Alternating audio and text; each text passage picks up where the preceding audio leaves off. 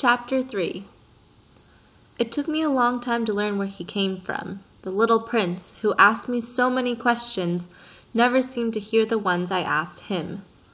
It was from words dropped by chance that, little by little, everything was revealed to me. The first time he saw my airplane, for instance, I shall not draw my airplane, that would be too complicated for me. He asked me, "What is that object?" "That is not an object. It flies. It is an airplane. It is my airplane." And I was proud to have him learn that I could fly. He cried out then, "What? You dropped down from the sky?" "Yes," I answered modestly. "Oh, that is funny." And the little prince broke into a lovely peal of laughter, which irritated me very much. I like my misfortunes to be taken seriously. Then he added, "So you, too, come from the sky. Which is your planet?"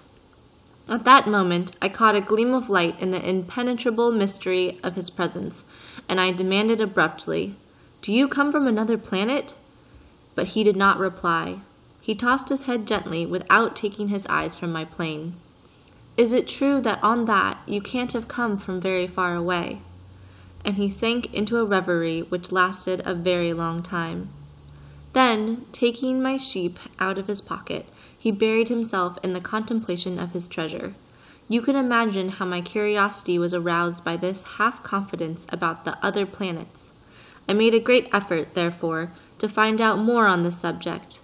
"My little man, where do you come from? What is this 'where I live' of what you speak? Where do you want to take your sheep?"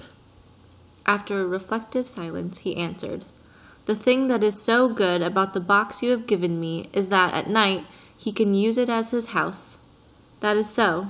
And if you are good, I will give you a string, too, so that you can tie him during the day and a post to tie him to." But the little prince seemed shocked by this offer. "Tie him? What a queer idea!"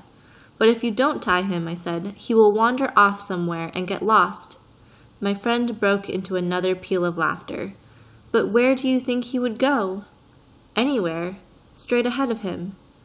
Then the little prince said earnestly, "That doesn't matter. Where I live, everything is so small."